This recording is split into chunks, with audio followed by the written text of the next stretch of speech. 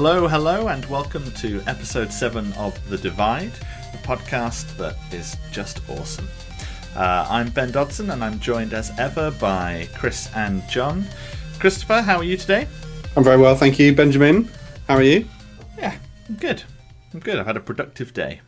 Oh, that is always good. Yep, I did 3 hours of work, so, can't complain. Is that all? Sorry, I should have said sorry. My goodness, Ben, you're overdoing it. Think of your health, man. It is slightly more than my usual hour and a half, so it's all good. Got to justify that daily rate sometimes, haven't you? Yeah. Oh, dear. Anyway, my clients aren't listening. If you're looking to hire Ben, you can find out. BenDodson.com, very competitive rates. Yeah. John, how are you? Yeah, I'm pretty good, thank you. It's the first day or two that it's been above zero for about 3 weeks, which is pretty nice, given it was minus 12, minus 18 in the last couple of weeks. So, you're just showing off. It wouldn't be The Divide if we didn't start off by discussing the weather in Sweden. Well, it's a staple part of my life. It's going to be really boring when we're recording episodes in the summer. Yeah. No, because I'll just be going, sunlight. It's got some vitamin D for the first time in 6 months. But yeah, today we had 2 hours of sunlight in July. Well, actually, it's quite good that we've mentioned the weather, because I've done the unthinkable and I've changed my weather app on my iPhone. I've been a dark sky user for probably about 2 years, because it's really good for saying, here's a push notification to say, it's going to start raining in 5 minutes, and then it starts raining. But there's another app called Carrot that I've been meaning to try for ages, which is just a bit more fun. So, if I look at my phone right now, it says, drizzle starting in 40 minutes. You're welcome. And very polite. Sometimes it'll just say things like, it's fucking windy out there. What's that app called? Carrot? Carrot. They've got loads of apps. This is their 5th one. They've got one that's about a 7-minute workout one. I think they've got an alarm clock one. But the idea is that Carrot is like a GLaDOS type AI, so it does actually speak to you using Siri's voice. Oh, nice. And she's a bit mental, but it's full of little Easter eggs. So there's 32 hidden locations that you can get the weather for. So Mordor is one of them, and when I clicked on it, it's lots of lava, and then at the bottom it just says, one does not simply ask for the weather in Mordor. It's full of stuff like that, so it's really good. So I'd advise checking that out. It's made checking the weather much more enjoyable for me, much more fun. Anyway, we'll kick off with some follow-up, as is usual. Chris, you've got something about a TV concept. Yeah, I came up with an idea for a good TV concept, following up from our last episode of the 2016 games list. It's a reality show, and basically every week a normal member of the public is paired up with J.J. Abrams. And Jesus God. Yeah, you see where this is going? And I just came out it came out of nowhere. I think it's genius. I'm going to pitch it. A member of the public is teamed up with J.J. Abrams, and they do a montage scene where they're brainstorming all of that person's favourite things from childhood, and then J.J. Abrams will pick one of them and ruin it. Jesus. Should we do a little demo? So I really liked, when I was growing up, Transformers. Yeah, okay, so J.J. Abrams would probably come in and just have them all rust.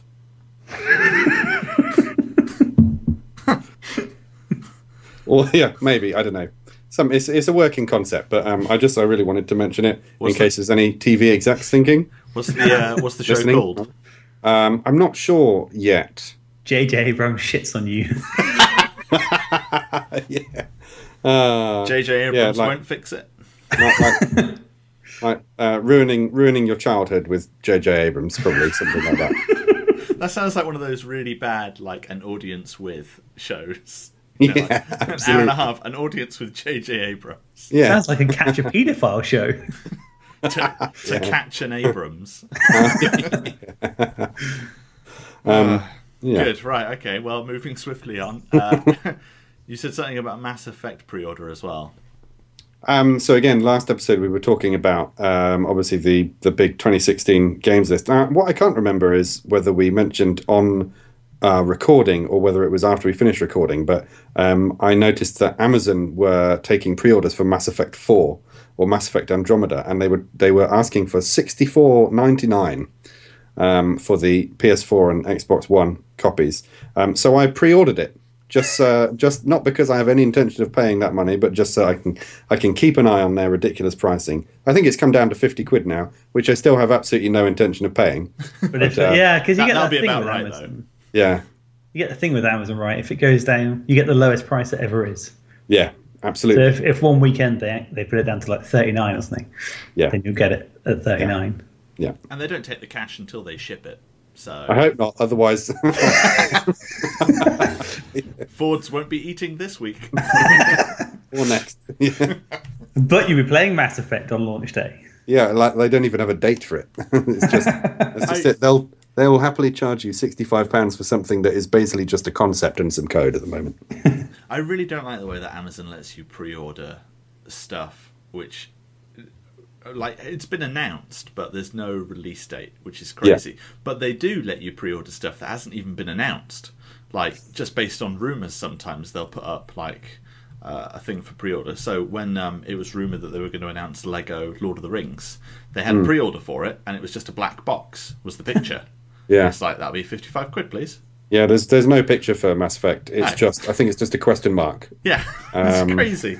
Yeah. The thing that annoys me even more than that is that they allow people to review stuff that hasn't been released. And so somebody will come along and give something 5 stars and say, can't wait for this. It's like, great.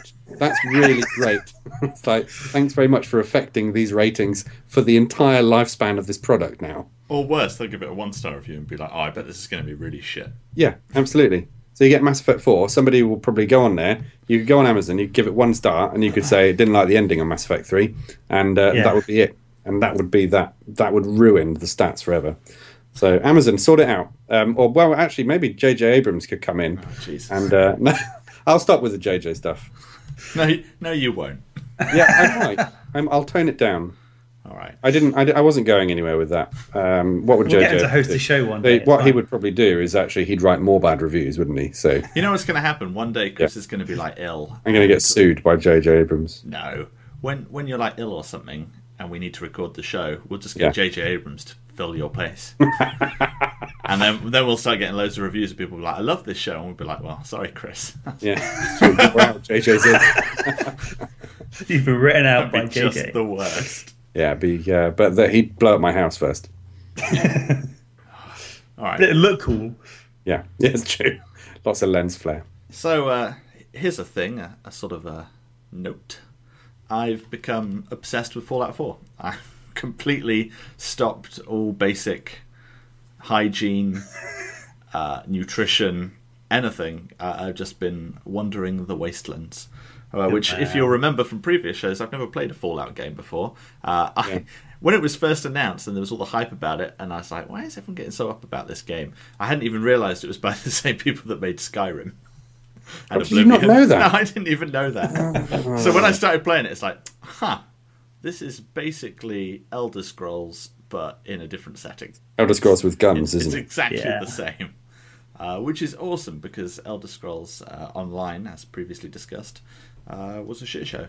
So, so now I've been having a whale of a time with it. I've been playing it far longer than I should have. But it's awesome. And you're both playing it, aren't you? No, I I'm not. am. I'm 45 hours in so far. Nice. I'm playing Fallout New Vegas at the moment. Living it up in the modern day there, Chris. I like it. Yeah. Well, I've taken a pause on New Vegas to play The Last of Us. Oh. And then I've actually got Dragon Age Inquisition in the wings as well. So I'll probably not get back to Fallout 4 New Vegas until I'd forgotten what was going on. Fallout 4, though, is just the same but better. It's Yeah. Apart from So, the character models are terrible. And like sometimes someone will be talking to you and then their eyeballs will disappear, but the sockets are still there, and it's really sinister. Old It's like- Assassin's Creed syndrome. Yeah, and there's like precisely the same as Fallout New Vegas, but more. Yeah. It's all like clipping through the walls and stuff. Oh, it's terrible. It's a buggy mess, but it's awesome all the same. So I just wanted to mention that. Anyway, we move on to any cool news, and I'm going to be shameless in my self-promotion for my little music tracker app that got released last week and did rather well on the App Store. Surprisingly, it got in the top 50 paid apps in 4 countries, I think. Wow, that's really good. Congratulations. Good. Yeah, congratulations. Thank you very much. So now I'm so rich, I don't need to do this anymore because I don't need this podcast money. You can actually you can hire. No, I won't go there. Hire a film director of your choice. Yeah. Yeah. So anyway, the app is basically if you've got an iPhone and you use Apple Music, quite often Apple will screw around with your library and you'll find music missing or changed. And the app basically just monitors your library continuously and then tells you when stuff's changed. So if that sounds like something of interest, you can search Music Tracker on the App Store or go to dodoapps.io to find out more. Self-publication done. Just don't visit that website on your phone. It's perfectly responsive. I had a friend of mine who was like, you should make it responsive. I was like, no. Not making it responsive. The whole point of the iPhone is that you're supposed to have the full power of the browser in your hand. You don't need to make little responsive websites. Nothing irritates me more than a website that's responsive that you can't force it to be desktop. Because it's like literally, I'm going on a holiday soon, and their website is pared down on mobile. It doesn't have all the functionality, and there's no way of forcing it to be desktop, and it's just so irritating. I hate it. I hate any responsive website. I just want the full website. Which is why Ben makes apps and not websites. Correct. And you're doing very well at it, so leave the websites to other people, I guess. Yeah. Right. What else is there? I've been playing a game on my iPhone recently, and I haven't played a game on my iPhone for some years, or certainly not one that I really have been that interested in. I got bored of iPhone games when they all went to the freemium model, and all became Clash of Clan clones. But I've been playing this game called Lifeline. I don't know if either of you have heard of it, but it's basically it's just a cool little app where you are receiving communications from this astronaut who's stranded on a moon. And he just chats to you, and then he's basically trying to get out of this situation. And he just occasionally will just chat to you and ask you your advice, which I'm not selling it very well. But you do things like tell him go and explore the wreckage of your ship, or go off and see what's up that mountain and things like that. And then he'll occasionally just disappear or say, right, okay, I'm going to walk over to the wreckage, and he just disappears, and you can't talk to him. And then suddenly, after about an hour, you just get a push notification where he says, "Oh, I'm here now." And he talks to you. And I thought, this is blah blah blah. I was playing it, and then I suddenly got a notification on my phone, and because something I'd told him to do had killed him. And that was actually what really sucked me in, because suddenly the decisions that I'm making to tell him what to do have more of a meaning, because I'm trying to work out how to keep him alive, as opposed to just chatting to some app, basically. But it's a lot of fun. So that's Lifeline in the App Store, and I think they've actually made a bunch of other ones as well. Yeah, there's a sequel to Lifeline, I think, that's just come out. I mean, it's basically a tell your own story adventure, like the old-fashioned books where you'd get to the bottom of the page and it'd be like, to cross the bridge, go to page 84, to go through the door, turn to page 97. But just updated for the modern age. One of the nice things about it was one of the very first games to be available on the Apple Watch. Yes, and I've seen that. It's actually one of the only games that I've played on the Apple Watch, because obviously games on the Apple Watch suck. But it works really well, because you just get the notification and then you can just press. It'll give you, say, 2 or 3 choices, and you just press the button that you want, and then he buggers off.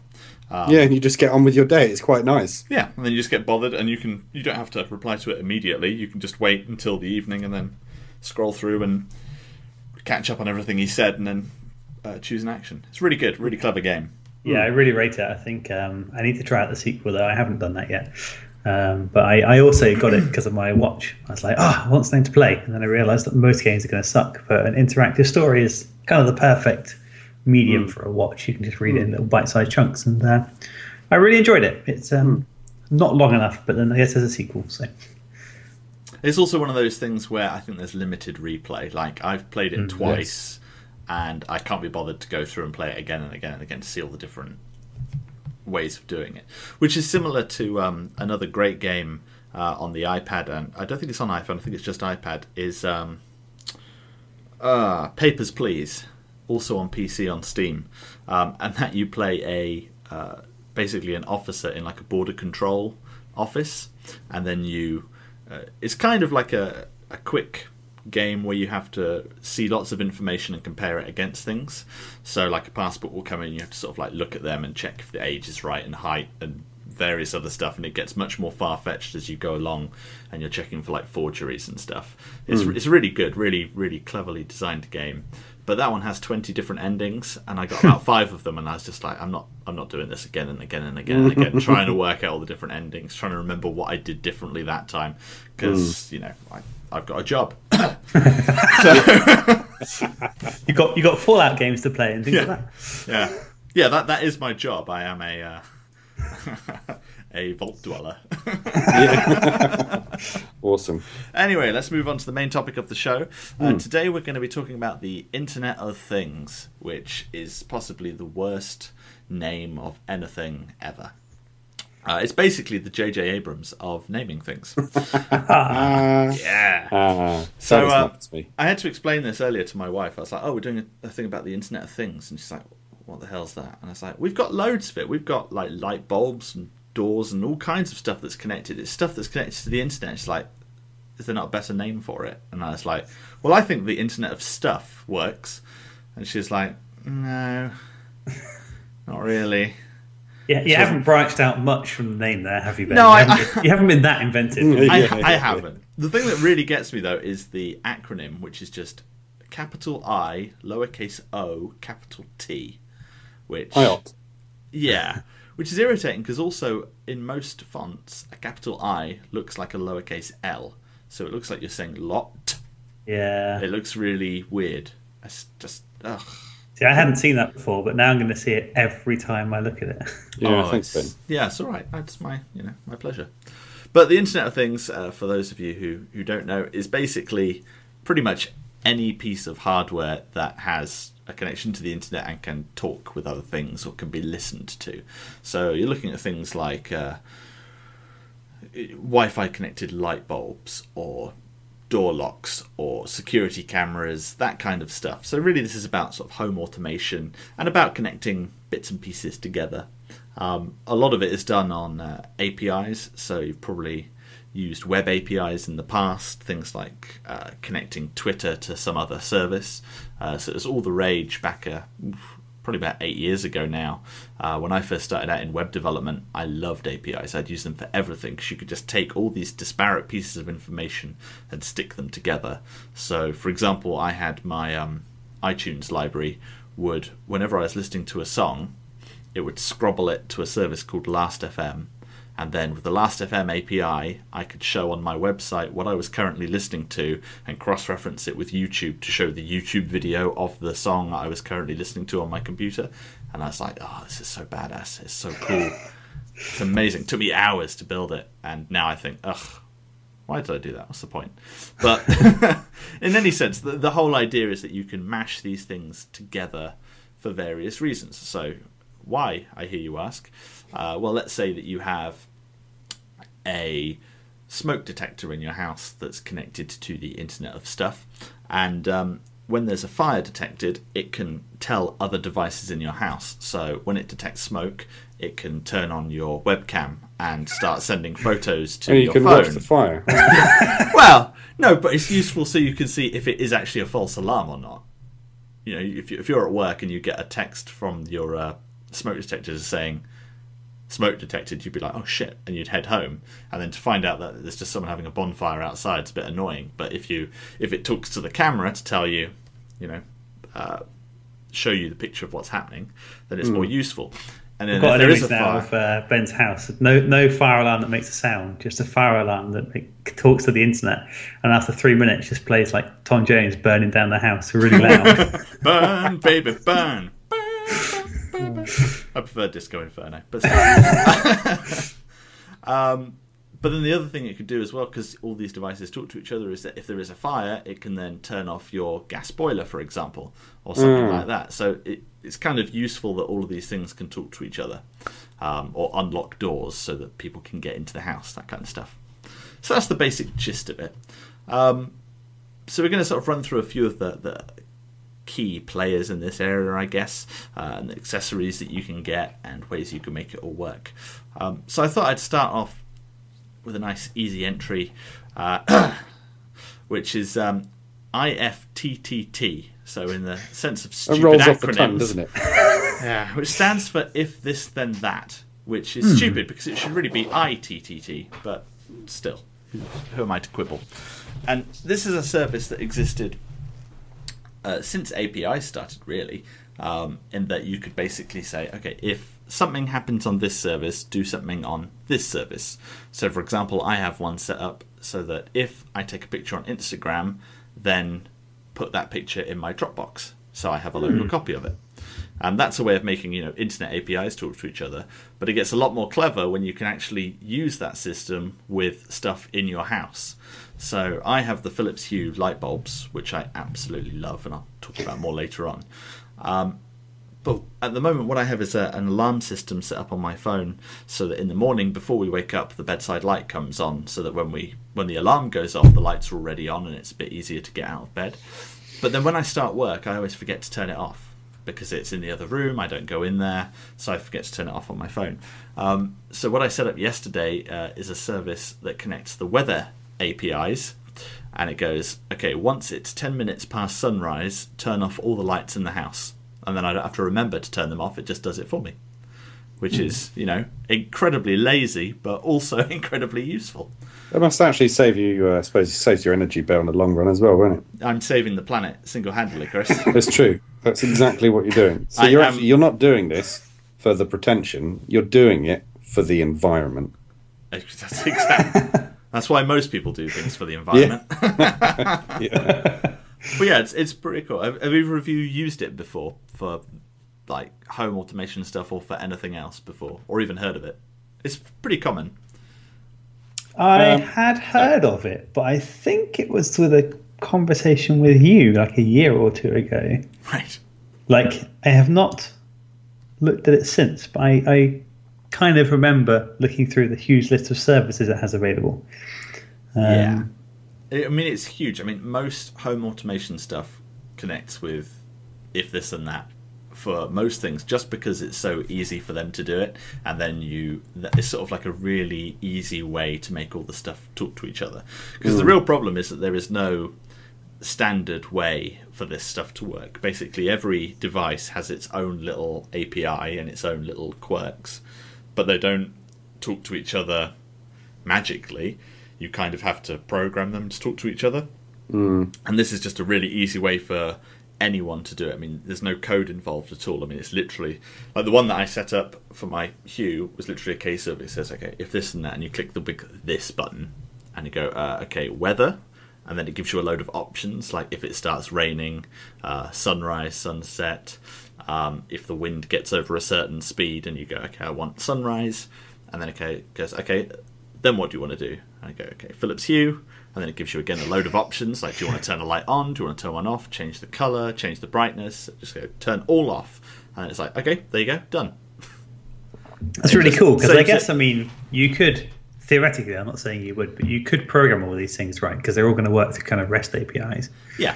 But the fact that there's one central service that hooks into, I guess, like events and actions, like each API can trigger events or do actions, and you can join them together with like a virtual cables. That's really cool. And some do both. So, for example, I think you can do the Hue one so that if you turn the light off, it can do something else. So there are some things that are thises, and some that are that's, and some that are both. Yeah. How are you actually accessing the devices? Do you go in through a website or not? You know, like a local site. It varies depending on the app. I mean, most of the ones that connect with If This Then That, by their nature, have to have an internet API. So, for example, with Philips Hue, you can create an account so that you can basically control them when you're not at home. Yeah. So if I was going to say if I'm in the office, but that's stupid because the office is my bedroom.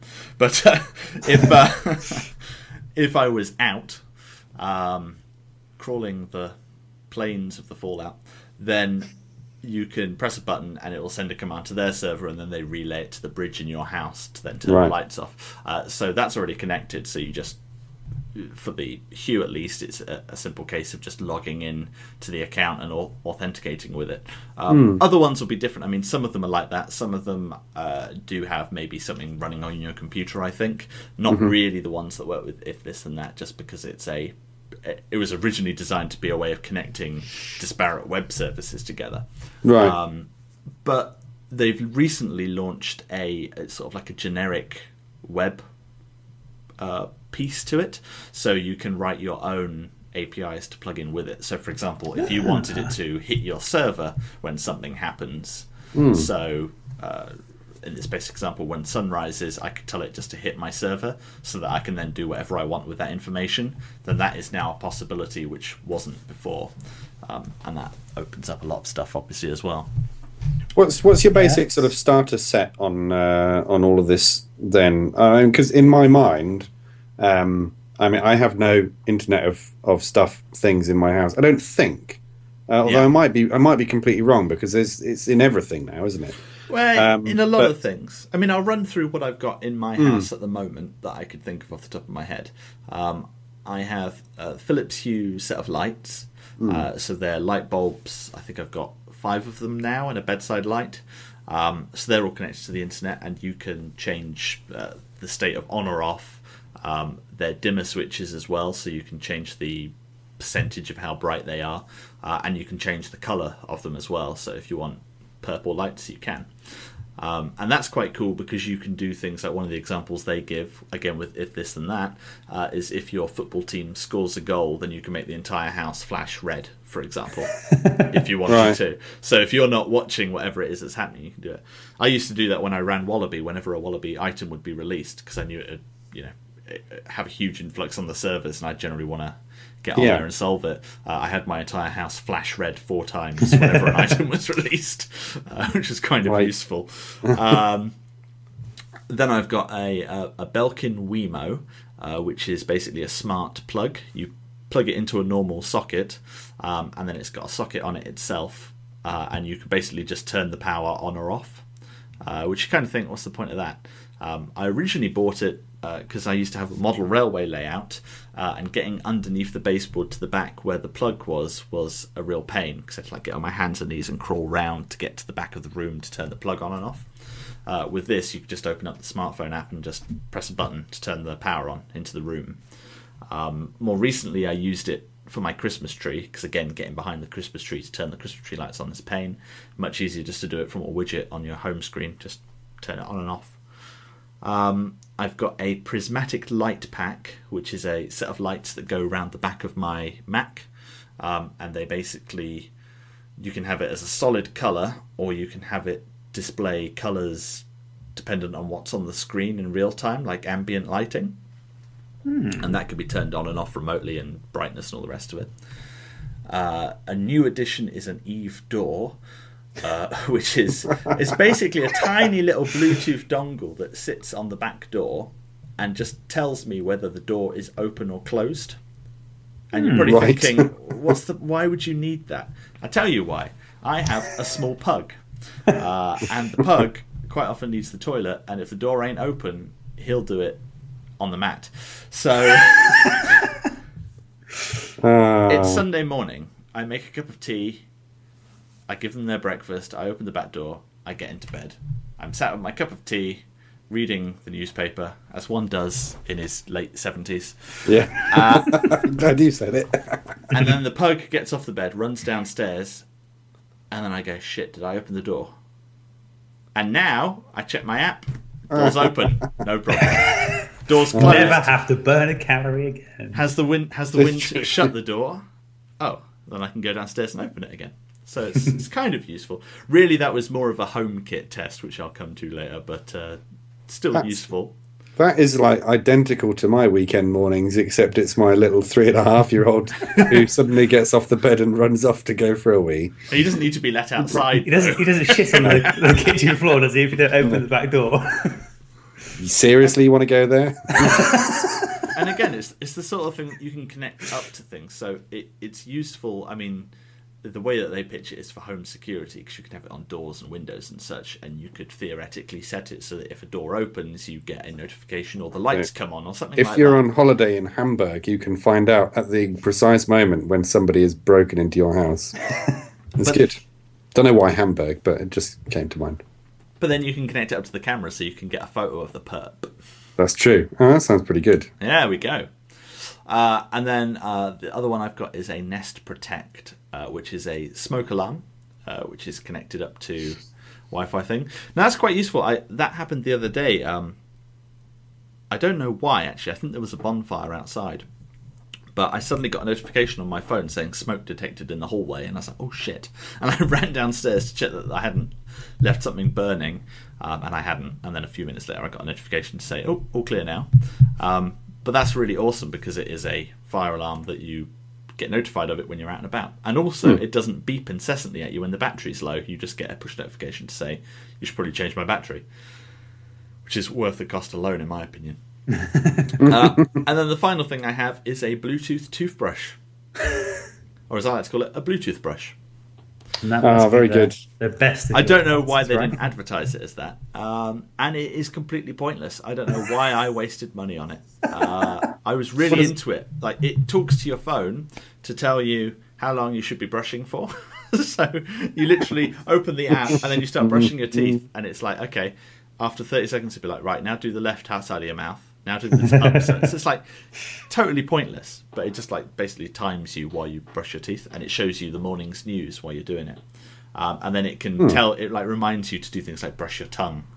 And then if you've done it, then it records it in the app, and then you can show it to a dentist to say, look, I have brushed my teeth. So it's pointless, utterly pointless. It wouldn't work for me because I still don't get functioning Bluetooth on my phone, on my iPhone. Long running. Makes me sad. Yeah, no, yeah, it's just the joke that never stops giving. Yeah. So they're all my connected devices. And to be fair, most of them I don't make speak with each other. They tend to be quite disparate. There are a lot of things I do want to buy, but I'm waiting to move house until I really go, full throttle into this. Like I really want a thermostat that I can control remotely. So probably the Nest system again, or maybe Hive, something like that.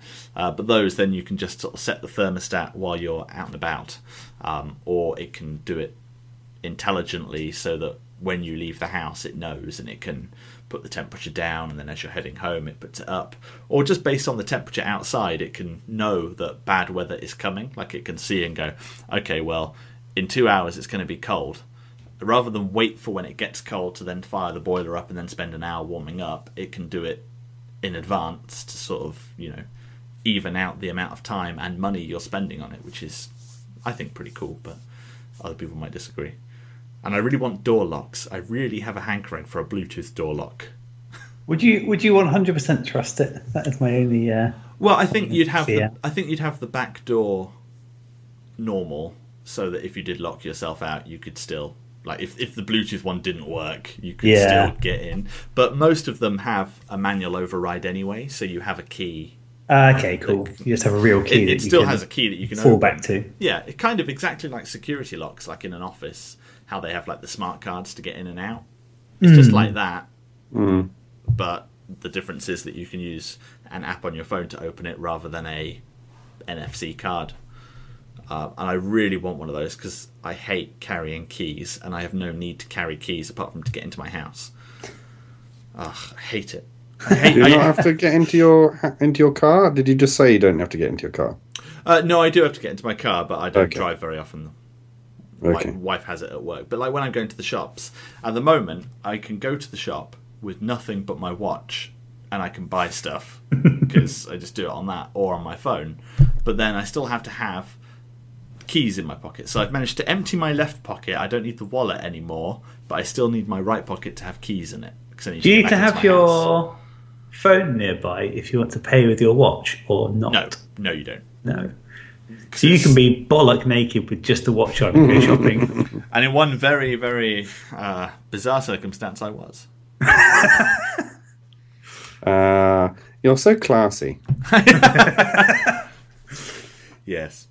We should. This is the classy episode of The Divide. Yeah. Ben bollock naked. Yeah. Buying champagne with nothing, nothing but a gold Apple Watch and a smile on his face. Bollock naked. Yeah.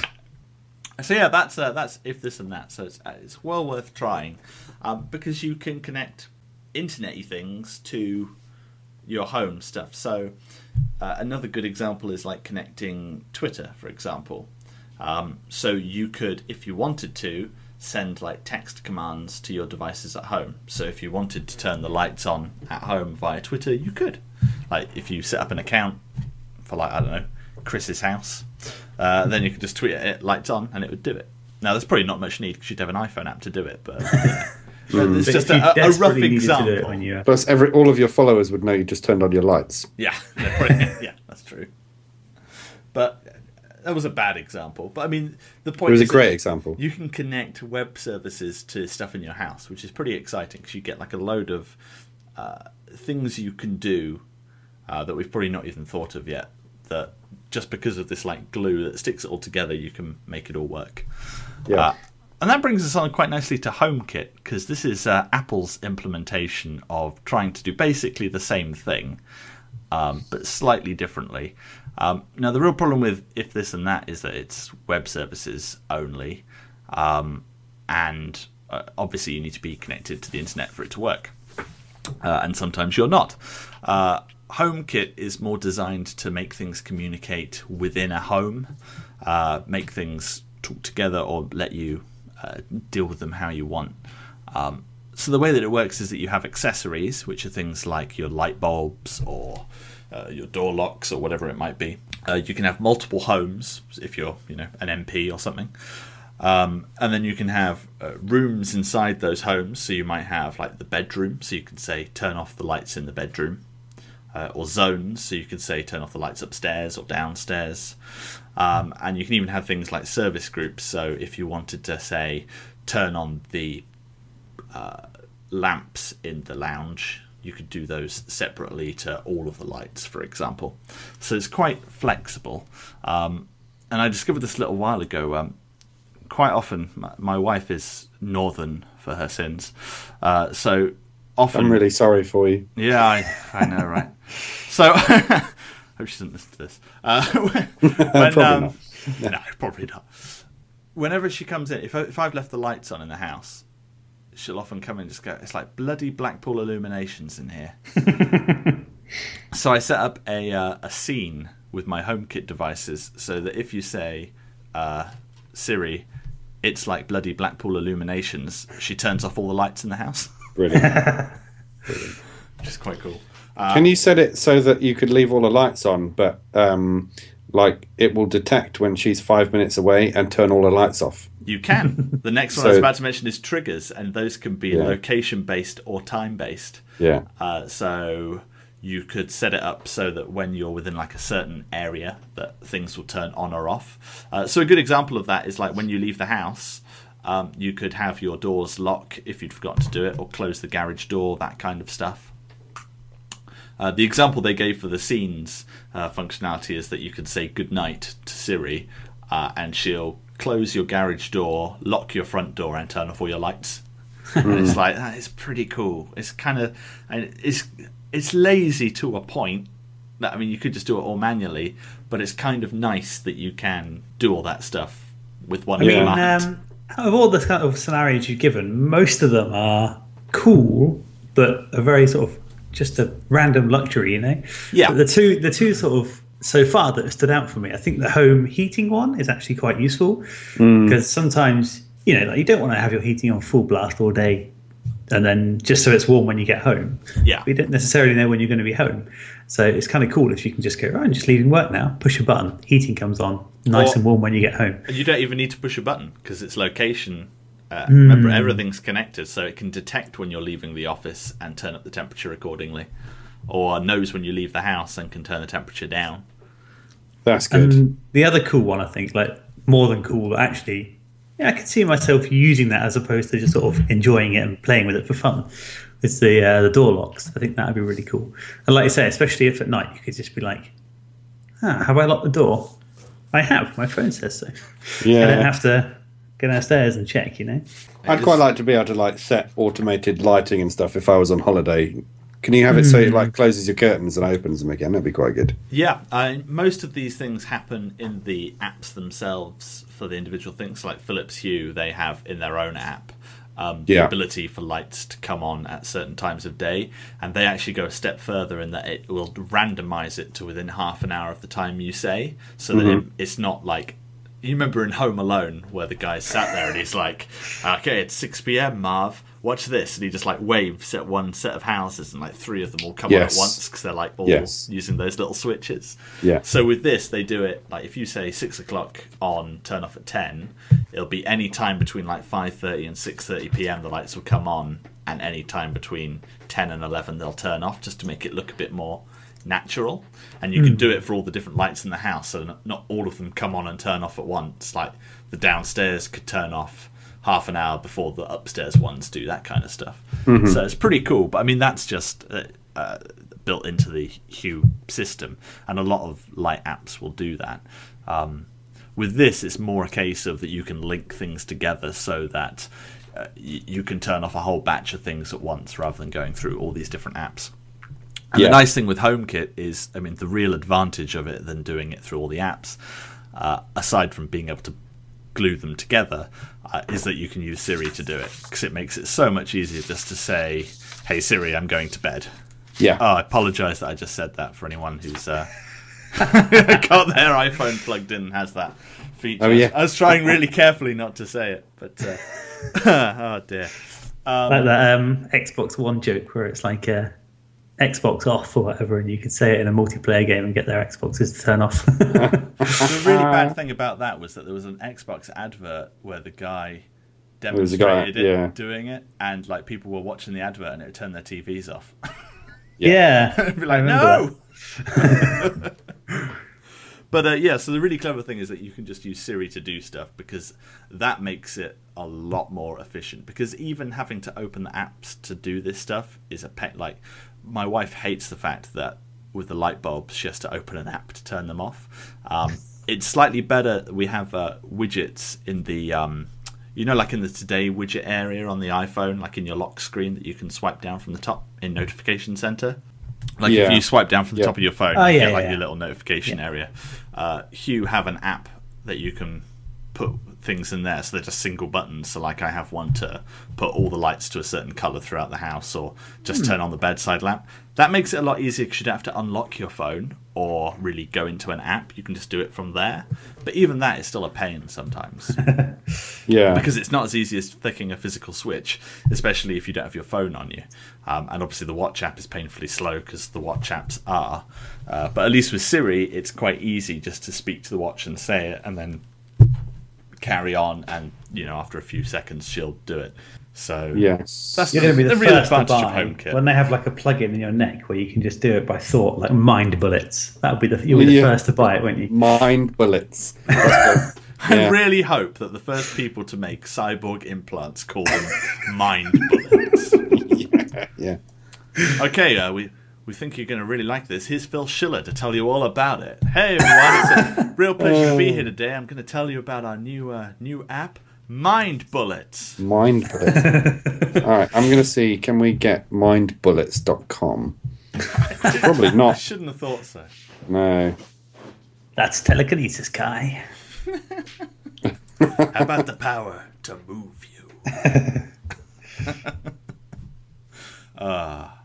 Speaking of domain names, this is a completely random aside, but bollocks to it. My good friend Phil of whizpip.com was mentioning to me the other day that someone was trying to sell him whizpipe.com because it might be related. And he's like, I like it. It sounds kind of French. And I was like, surely that'd be whizpipe with like I an think I thought the accented same E. thing. And then I found out that you can actually register domains with UTF-8 characters in them. Huh. And it works in like a That's really interesting. bizarre way. Like the actual domain is like something like arn-whizpip.com -A597 or something like that. It's like a really, Catchy. really hacky way of doing it. But if you type it in a browser, whizpip with an accented E on the end.com, then it works. And it does actually show you a web page, which I made of him wearing I photoshopped a photo of him wearing a little beret and having a baguette. And when you click on it, it takes you to his website, translated with Google Translate into French. Nice. And the reply I got back was, you have too much money and too much time, which is correct in one sense. All the rest of your money you spent on your house of things. But I was Yeah, and your amazed. light bulbs. I'm absolutely amazed that you can have UTF-8 domain names. Like, you can get emoji domain names if you want. That would work. It's because you're just running out of domains. Yeah, Smileyface.com. you could have smileyface.com. Someone's probably already registered it, but if not, you should definitely do it. But I'm sure there's a little pile of poo one. So yeah, if your domain name's taken, try using an emoji one. That's my lesson for the day. Anyway, we should move on. Can I just say mindbullets.com? It is not available, but it's one of those really annoying ones where you go to it and actually there's nothing on there. It's just adverts. Hey, would you like to buy it for $500,000? Yeah, it's annoying. I hate that. One Should be a final rule thing against it. final thing to mention about HomeKit is the other nice thing about it is that you can share control of your home to anyone with an iCloud account. So, like, you can share it with your spouse or children or something like that. So they can control it all with just their phone. Randomly one day, share it with me. I'll just turn my lights on and off. I won't even be able to see what you're doing, but just throughout the day, I'll just push random buttons.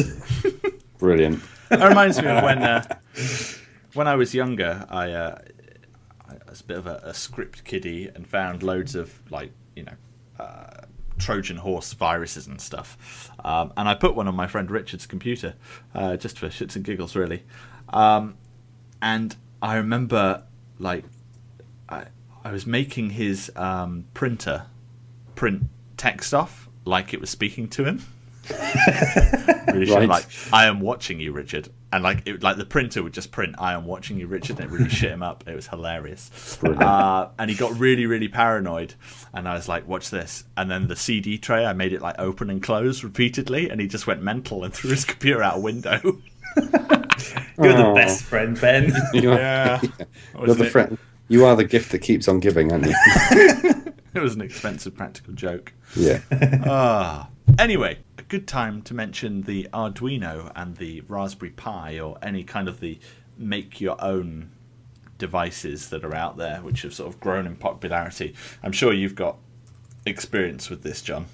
Yeah, so I mean, this is kind of, for me, where I think the whole Internet of Stuff is the most exciting, because I've got a couple of Raspberry Pis. I think we've got 3 around the house. And it's kind of cool because they're very cheap devices, and you can just download, a very small Linux install, and then very quickly get it running whatever you like, like some set of Python scripts. You can do a lot in a little amount of time with a Raspberry Pi and Linux. And I guess now you can probably even program Swift for it. But I think, so my wife and I ordered over Christmas, it was a Kickstarter called Tingbot, and they haven't arrived yet, but I think they're going to arrive in a month or two.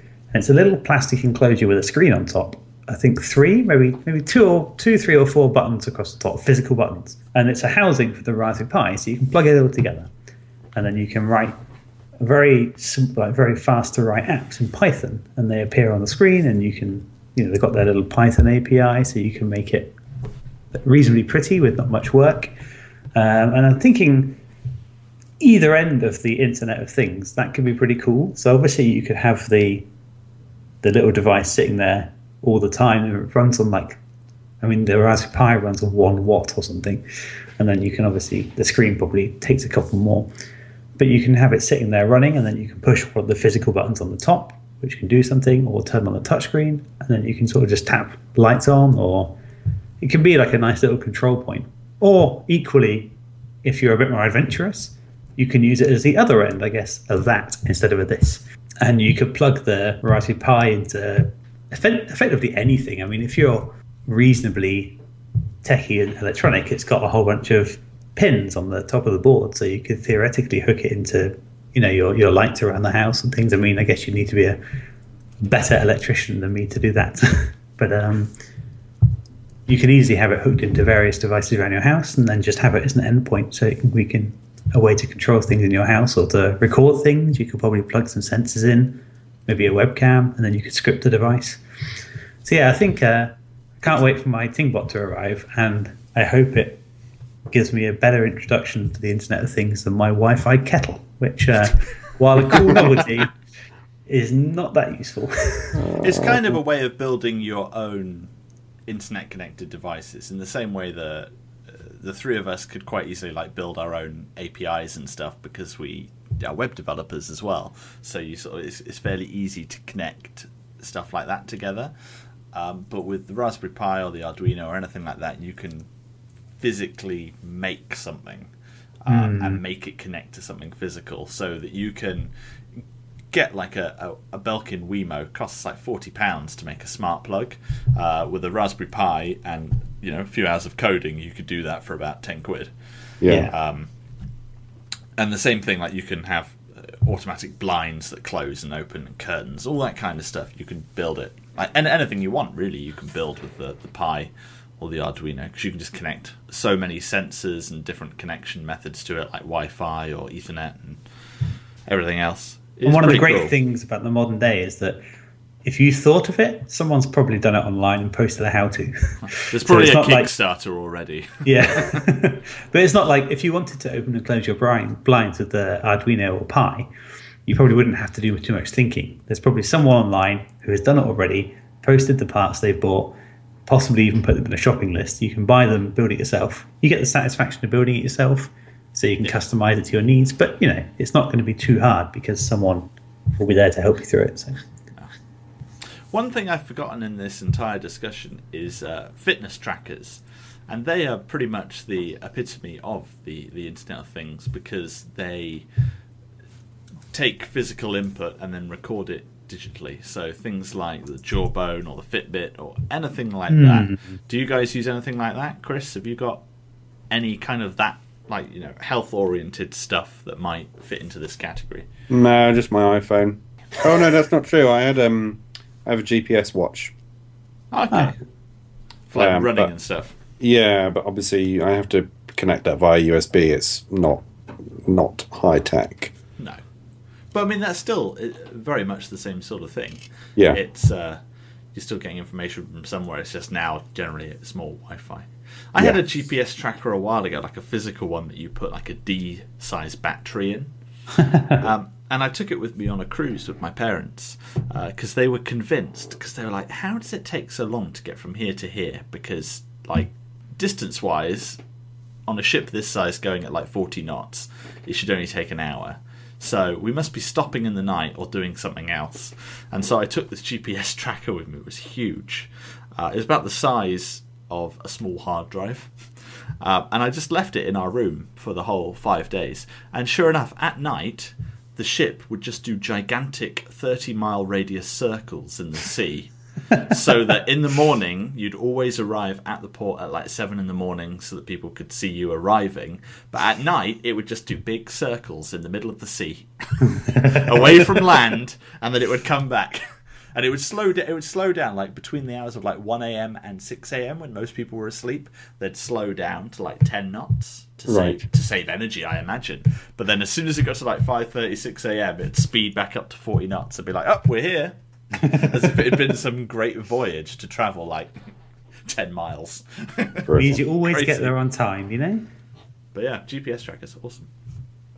But I mentioned the fitness stuff because I just remembered that one of the devices I've bought, and I buy an awful lot of these connected devices on Kickstarter and stuff like that, is I have a water bottle coming that logs how much water you're drinking a day and then saves it up to the cloud somewhere, because it's literally ever connected via Bluetooth to your phone. So as you put water in it and then drink water out the top, it'll record that and then sync it up with your phone, which is another one of those things which is completely unnecessary, and I could just manually write it down myself. But it's kind of nice that we live in a world where even what you drink can be automatically read. There's one actually which can even detect what it is you're drinking, so it could be like, this is orange juice, this is X number of calories, this is beer. I've seen that. It's what's it called? I can't Begins with V, I'm sure. Yeah, I think you're right. Water. Yeah, we'll find it at some point and then we'll put it in the show notes. But it was a cool idea. I don't know how well it works, but it was a very cool idea. But no, interesting stuff. So that's basically the Internet of Things. So is there anything that you guys actually want to own that's internet connected, like any stuff that you wish you had that did connect in an ideal world? Chris? I think it'd be quite useful to have one of those fridges that can monitor what's inside it and update your shopping list. That's always been like a wish list thing for a long time. I still don't know if they actually exist. No, I don't know whether I just made that up or not. It sounds great though. I think there are probably apps that you can do it with, but you'd have to constantly... I think as you throw the package out, you have to scan the barcode. Right. Which obviously with an app is a pain in the ass, because then you have to get the phone out and do it. Whereas if you had a thing on the wall that did it, then you could scan it. I mean, Amazon tried this in America. I don't know how it's gone or if they're still doing it, and I can't remember the name of it. But everyone thought it was an April Fool's joke. But it was literally a button which had a brand name on it, so Plenty for kitchen towels. And you literally stick it on the fridge, and then all that happened is you pressed the button when you needed more of them, and it would automatically add it to your next Amazon shop. So literally, you're running out of towels, you got one left, you press the button, and that's all you have to do. You don't have to worry about it, and then the next day it'll just turn up. I think that's a cool idea. And I think that is so clever. It seems so stupid, though, that you'd have, your fridge is covered in all of these buttons to press. That's the problem. It gets out of hand quickly, but for some things, it's kind of like the stepping stone to something really awesome. But I guess, I'm trying to think, because the perfect solution would just know, but in absence of that, some sort of essentially tablet on the front of your fridge which had that functionality. It could basically be all that happens when you turn it on is there's a screen with 50 buttons on. They are the 50 things you buy every week or every, periodically, and you just scroll to what you want, tap it, that's it. That would be good enough, it doesn't need to be 50 different plastic buttons. No. I think ultimately it'll end up being done via RFID tags, because they are very, very cheap, and I think eventually they are going to be embedded in everything just because it'll be easy to do so, and they don't require power, which is the crucial part of it all. Because then you could literally just put them over a scanner and chuck them away, and it would read the tag and know what it is. And then also potentially you could have things like knowing how full something is, so as it runs out it could do something, but that's a bit more advanced. And actually I guess now it would be fairly trivial to have a barcode scanner next to your bin. Yeah, it wouldn't be difficult. That's the modern day version. It'd be fairly easy to just beep, throw it in the bin. True. And then it turns up tomorrow morning. That's kind of cool. Yeah, I would consider that if it existed. Take that for $1. Anything else, Chris? Any other wish list items? We're gonna make them, mate. Yeah. Off your ideas. No, I quite like the idea of being able, if I'm away and I'm away for a long period of time, I would like the idea of being able to shut my curtains and turn the lights on in the evening and stuff, and turn them off again. That's always been a fun thing to have, I think, and it's been available for a long time, but it's always been very expensive because you needed to have it installed basically by someone to do it. Whereas I think we've got to a point where that is now feasibly purchased separately as part of one of these systems. It just depends on which ones talk to each other. Yeah. What about you, John? What kind of stuff would you have in an ideal world? It's hard to expand on that really without like on the spot. I mean, the heating thing would be cool, and obviously that's doable now. And I know I could do this, but I don't know what the thing is. I don't really care enough to put the time into doing it. But it would be nice to have some sort of camera in, the doorway of your house that you can just see who enters your house, and then if you're not there and someone enters, you got the peace of mind that you at least saw the bastard steal your things. I've got a couple of things that I'd really like, and one of them is definitely a camera. And there's a really good one.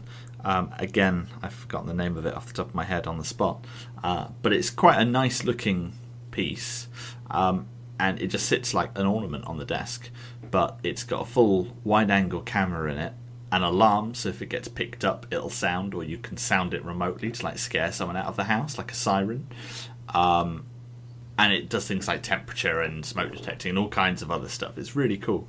But the nice thing about that is that you can use it for a number of things. Like if you just want to use it to, it's got like a microphone in it, so you can have like a conversation with someone, kind of like FaceTime via it. But like you could, like if the kids are there or something, you can speak to them at least. Or you can have it as a security thing, and it was originally designed to be used for like people that rent, because obviously if you're renting a house you can't fit an entire security system in, which is very expensive and has to be fitted professionally, and this kind of is like a halfway thing where it will film stuff and it can be used to sound an alarm if need be, but it also is a camera. So I'm really tempted by one of those. I'm definitely in the market for that. I also really want some more Hue lights. I can't get enough of the Hue lights. I love them. And how many light bulbs have you got in your house? I mean, how many spaces for light bulbs have you got in your house? How many rooms? I've got, in this house at the moment, I've got 3 bedrooms. So I've got an office, a spare room, and then my bedroom. And then there's the kitchen, dining room, and living room, and then bathroom, obviously. So at the moment, the bedroom, my office, and the living room and dining room have Hue lights, and I have a Hue Bloom, which is like a little standalone actual light, not just a bulb, on my bedside table. I'd like another bedside table lamp. I'd like some for the kitchen, probably downlighters, and then maybe some like the strip lighting they have, so you can do like underlighting underneath the units. And then maybe some lamps and stuff.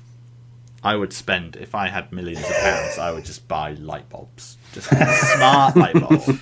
And is there any issue with like would they all run off one access point, or would you? Yep, you can connect. Yeah. I think it's 50 bulbs up to one bridge. Nice. So they all run fine off that. That's pretty cool. I'd quite like the thermostat thing, like you were saying. I really want one of those so badly. But we're renting at the moment, so there's just no point getting one fitted. Again, same reason, door locks. I would love door locks. And a garage opening thing would be great. But the one I really want, which is really high on the wish list, all of those are doable and feasible. The final one is not. I want a Tesla. Yeah, I'd like a Tesla. And I tell you why I want a Tesla. Setting your sights quite low. And why I bring this up now is that they just pushed out a software update whereby it is one of the things of the internet. So when you're ready to go out, you press a button on your app or on your watch to say get the Tesla, and the garage door will open automatically because the Tesla tells it needs to get out, and the door will open, and then the car will drive out on its own, park up in front of the house, open the door, and then just get in and off you go. And then when you get home, you just get out the car, walk into the house. It knows you're home, so it automatically opens the garage door, carefully drives itself in, turns itself off, and closes the door behind it. And it's like, that is just the ultimate. That is the ultimate awesome. Internet of Thing item. Good old Elon Musk, eh? What a great name as well. Only an inventor or a maniacal kind of like Bond villain could be called Elon Musk. Reading. Maybe he's both. Mr. Musk. I'm reading a biography about him. He's really fascinating, the stuff that he comes out with. He's an incredible man. Yeah, but he really is. Tesla is just. I would love a Tesla. Yeah. Not even for the car. I don't care at all about the car or the speed of it, any of that stuff, even though all of that is incredible. I just love the idea of the car being like self-driving to an extent, or like just being able to just drive itself out of a garage and be like, all right, just let me know when you're ready. You'd just be sitting there in your living room watching everyone get wet outside, making your car drive up and down the driveway. Yeah. Definitely the future. He's talking about stuff like, if you're in New York and your car's in San Francisco and you want to drive home because you missed your flight, you just press a button and your car will get out the garage, will drive and come and get you. And it's like, you would not need a taxi at this point. Like, drink driving, that problem's solved at this point. Because you just, I'm going out for the night, you drive there, leave the car, and then when you want to go home, you just get in the back of the car. And it takes you back home. And then it parks itself. And then your door shuts behind you, locks, your lights come on, you get into bed, your robot butler tucks you in, curtains close. It's like we're living in the Jetsons. I love it. All right, so unless either of you've got anything else to mention on this topic, I think that's it. Nice one. All right, so thank you very much for listening.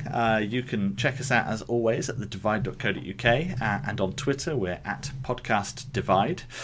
We're always very grateful for your reviews on iTunes.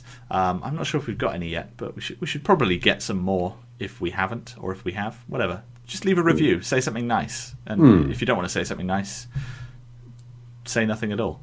Emails. So if you have got nothing nice to say, just put 5 stars. Yeah. Words to live by. Yeah. So our next show is going to be on the 10th of February, where Chris is going to have a topic of some kind to discuss. Topic. It might well be Dungeons and Dragons, because we're going to be playing our first full episode of Divide and Dragons next week. Which it's going to be awesome. I mean, to be honest, it's a miracle if you're listening to this that you are, because we really didn't want to do this. We wanted to play Dungeons and Dragons. Yeah. Which just goes to show how badly we probably needed to do this episode, just to not succumb to that fate. Yeah. Anyway, thank you very much for listening, and we'll catch you next time. Marvellous. Thanks, everybody. Bye. Cheerio.